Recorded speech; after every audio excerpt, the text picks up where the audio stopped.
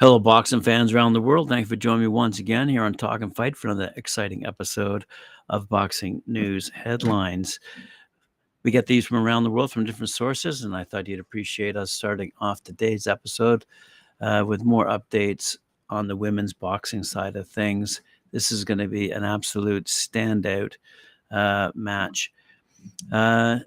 The titles is with respect to the upcoming Taylor versus Cameron fight on May 20th over in Dublin, as you know. But the episode's the story starts.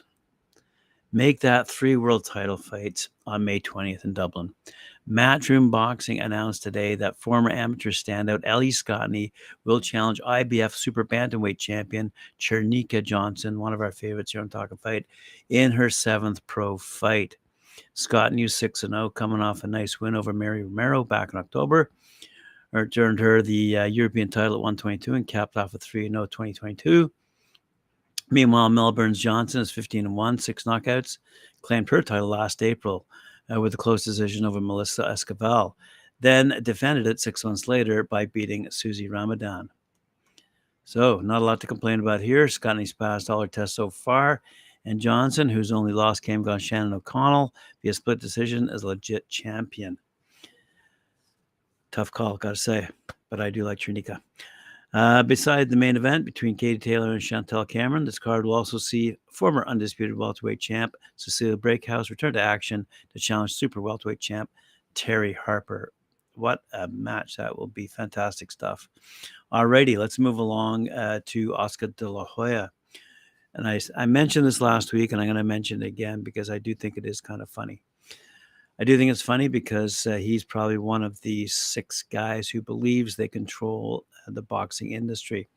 Oscar De La Hoya, courtesy of my friends over at boxingnews24.com, in particular Dan Ambrose, has said that the Dervanka Tank Davis versus Ryan Garcia fight will bring in over 2 million pay-per-view buys.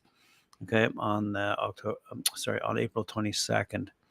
The price of the pay-per-view ticket still hasn't been announced with a month to go, but if it's in the neighborhood of $100 per household, as many believe will be the case, you'll see a lot of piracy. Makes sense. It would be a good idea for the organizers of the event not to charge $100, says this author.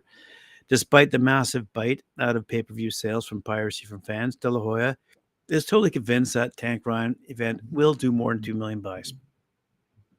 Some boxing fans might see De La Hoya as deluded and out of step with reality, as do I, because people aren't going to pay to see the Gervonta Garcia fight on pay-per-view if they have access to an illegal stream.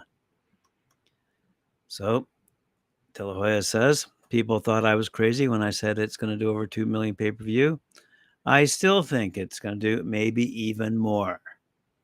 Even with the piracy going on, people stealing fights, asked his interviewer, Aiken Reyes.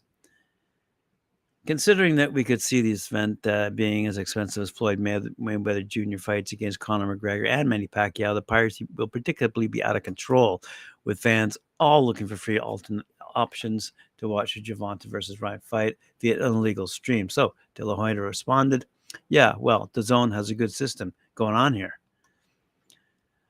Said Reyes, hey, you fight fans, stop stealing fights because we're real fight fans. Said De La Hoya now in response, it's a testament to how big this fight is that tickets sold out there in 3 to 4 minutes. And the resale value, he was asked. Resale value is like no other. I've never seen anything like it, said De La Hoya. It's almost like regular people can't go to this fight, said Reyes. These people that earn an honest living. Yeah, exactly, said De La Hoya. That is the problem with any sport. The resale. This is a testament to both guys, undefeated and young, and they've been on top of their game right now. So it's unheard of. It's unheard of boxing today to have 2 young guys that are undefeated going at it. During the last press conference we were in New York, I noticed that Leonard Eberle from Mayweather Promotions, I don't even know if Tank is still signed to him or not, but he was there, said Reyes. When he came up, he said, I give all the credit for this fight getting made to Ryan Garcia, but none of his promoters. He's the only one to do with this fight being made. What's your response to Leonard throwing a shot at Golden Boy? Said Reyes. That's sour grapes. Obviously, I don't think nothing of it, said De La Hoya about LLB. Obviously, we all want this fight to happen. We all want this fight. I do have to give props to DAZN. I do have to give props to Showtime, everyone involved. It was a collaboration of everybody. We'll put in our 2 cents here and there, but I'll tell you everything. Nobody talked to LRB. Nobody negotiated. I don't even think why he was there. I don't even think he's part of Tank's camp. He had nothing to do with negotiations. Asked Reyes. Zero whatsoever, said De La Hoya. I was actually surprised he was there. Two press conferences wrapped up. Would take away from them in terms of size, asked Reyes. Everyone was talking about how much bigger Ryan is than him. It wasn't that dramatic when I see them side by side, but he is much bigger. In the confidence, you have to take anything away that Ryan might be there to use. First of all, let me touch on how major this fight is, said De La Hoya. We fought tooth and nail for DAZN. We need DAZN there as our partner. We wanted DAZN, and this fight was actually dead in the water, and we revived it by bringing all the parties together. So here we are now. We are going to be experiencing one of the biggest fights in recent years with Tank Davis and Ryan Garcia, and 2 million pay-per-views. Mm-hmm. All right, I'll move to one of my favorite authors, Charles Brunn, again out of boxnews24.com, and this is about Tyson Fury. How can we go a day without a story about Tyson Fury? Or Eddie Hearn, for that matter, coming up. Tyson Fury's trainer, Sugar Hill Stewart, has reportedly arrived in the UK to begin training him for his still announced April 29th fight against the IBF, WBA, WBO champ Alexander Usyk. The Fury-Usyk fight still hasn't been made official, so it might not matter that Sugar Hill has supposedly arrived in the UK. There's still no word that the contract has been signed for the fight, said Brunn. A photo of a clean-shaven, younger, and surprisingly thin-looking Fury showing him with Sugar Hill was posted recently by Michael Benson on Talk Sport, but it's unclear whether this is an old picture, says Brunn. As of 2 days ago, he says, Fury was bearded, flabby-looking, and less well-preserved looking than the photo posted yesterday. It looks like the 34-year-old Fury has discovered the fountain of youth to knock 5 years off his age, which he might need to defeat the talented IBF, WBA, and WBO champ Usyk, who's 20-0, by the way, who is more athletic, conditioned, and capable.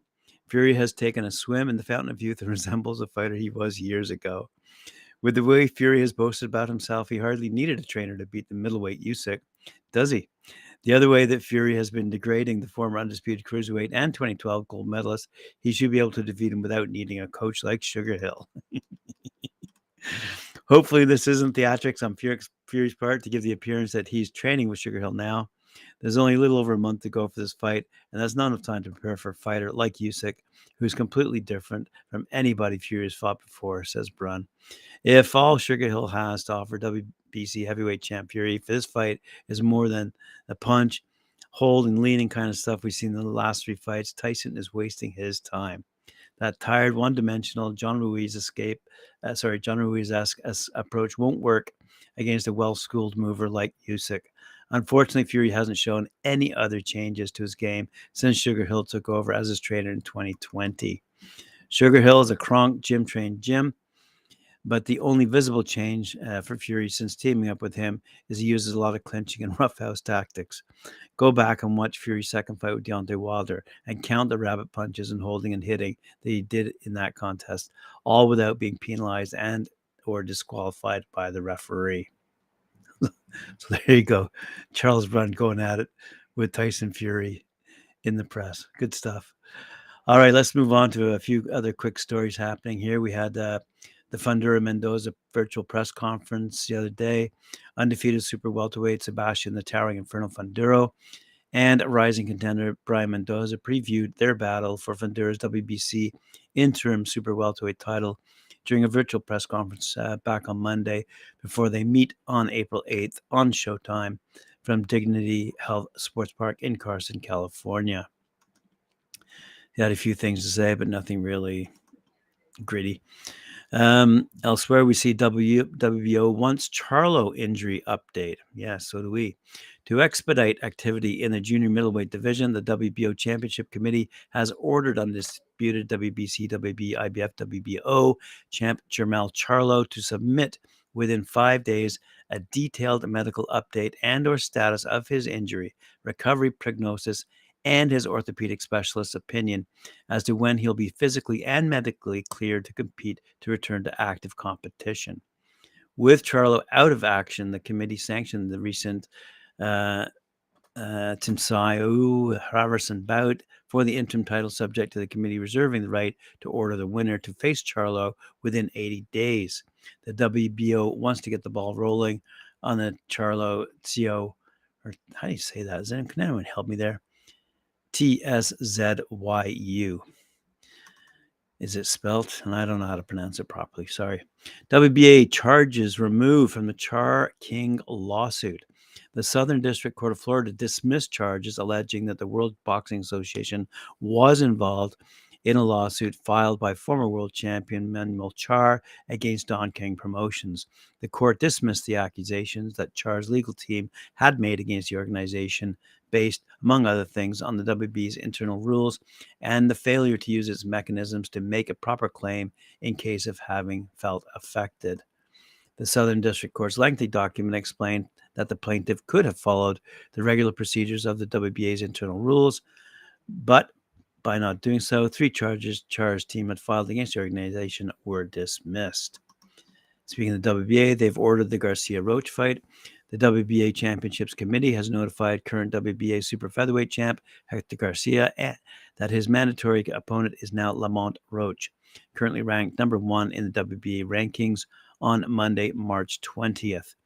That deadline to make the fight is May 20th. Therefore, both parties have 30 days to negotiate and send the contracts to the WBA Championships Committee. Should any of the parties express their unwillingness to negotiate, the Championships Committee will call for purse bid with 75% for the champ and 25% to the mandatory challenger. Quick little result here. Unbeaten WBA number 10 super bantamweight Alun Duvhan, 15-0, 5 knockouts, successfully made his second defense of the WBA and ABA title with a 10-round unanimous decision over Juan Centeno, 8-7-3 on Saturday night in a fight that headlined a 5-bout card at the Priory Grand Hall in Pittsburgh, Pennsylvania. Despite being cut on his left eyelid due to accidental head clash, Duvhan was in command throughout the bout by boxing his way behind a consistent work rate. Centeno hung in there, but Duvhan took the fight by scores of 190 on all cards. One last comment here on Eddie Hearn, just for fun. Eddie Hearn thinks Artur Beterbiev will be particularly susceptible to Callum Smith's sneaky, strong left hook. And I am quoting Sean Nam, who's writing at boxingscene.com right now. Beterbiev, the IBF WBC WBO light heavyweight champ from Russia, fighting out of Montreal, Canada, is regarded as one of the most fearsome fighters in the sport, as evidenced by the fact he has knocked out every one of his 19 career opponents. And he will rightfully be the heavy favorite should a fight between him and Liverpool Smith come to fruition later this year. Hearn, who promotes Smith, says he expects that the fight to be mandated by the WBC, and Hearn has stated he wants to stage that fight in Smith's hometown in late summer. He's also floated the Middle East as an option as well. While Hearn understands that Smith, a former titleist at 168, would be a clear underdog going into a Beterbiev fight, he believes his charge will benefit from 2 things: the wear and tear on the 38-year-old Beterbiev and Smith's counter left hook, a weapon that has garnered him some of the biggest victories of his career. The 32-year-old Smith, who's now 29-1, 21 knockouts, has only lost once in his career, a lopsided points defeat to Canelo Alvarez in 2020 in a 168-pound title unification bout. So it said Hearn, he said, I think Callum Smith is going to knock Beterbiev out. I really do. Yeah, I'm very confident he'll win that fight. And I'll leave you with that thought. All right, let's have a quick final recap of the belts scenario, because we do have some unifications coming up in this good old 4-belt era that all began when the WBO gained recognition back in the early 2000s. And Recently we had some controversy with Taylor versus Catterall, but upcoming we have some fights that are going to make it. Here we go. The heavyweight division, Tyson Fury versus Alexander Usyk is unification bout. In the light heavyweight division, we got Artur Beterbiev going up against Dmitry Bivol. And in the welterweight division, we have Errol Spence going up against Terence Crawford. And I think there's one more. Yes, junior featherweight division. We have Stephen Fulton and Naoya Inoue. Stephen Fulton or Naoya Inoue, whoever wins, versus Marjan Akhmadaliev. So there you go. Some interesting news regarding upcoming potential unification bouts that we're all looking forward to seeing and seeing those results from. Hey, Carl, how you doing? Thanks for Cody Crowley. He's coming up soon. Mentioned him yesterday. Anyway, I think you'll be seeing him in England, actually, and you'll see him win. Got to go. Got a jet. Nice talking to you. I'll be seeing you at 4 p.m. Eastern Time on Knuckle Up with Cedric Ben and Mike Orr. And do we have any other shows today? No, I don't think so. That's it. So thanks for joining me. Remember to like, share, subscribe, hit that notification bell. Thanks for joining me, and we'll see you later on. Cheers. Hi, Brooke.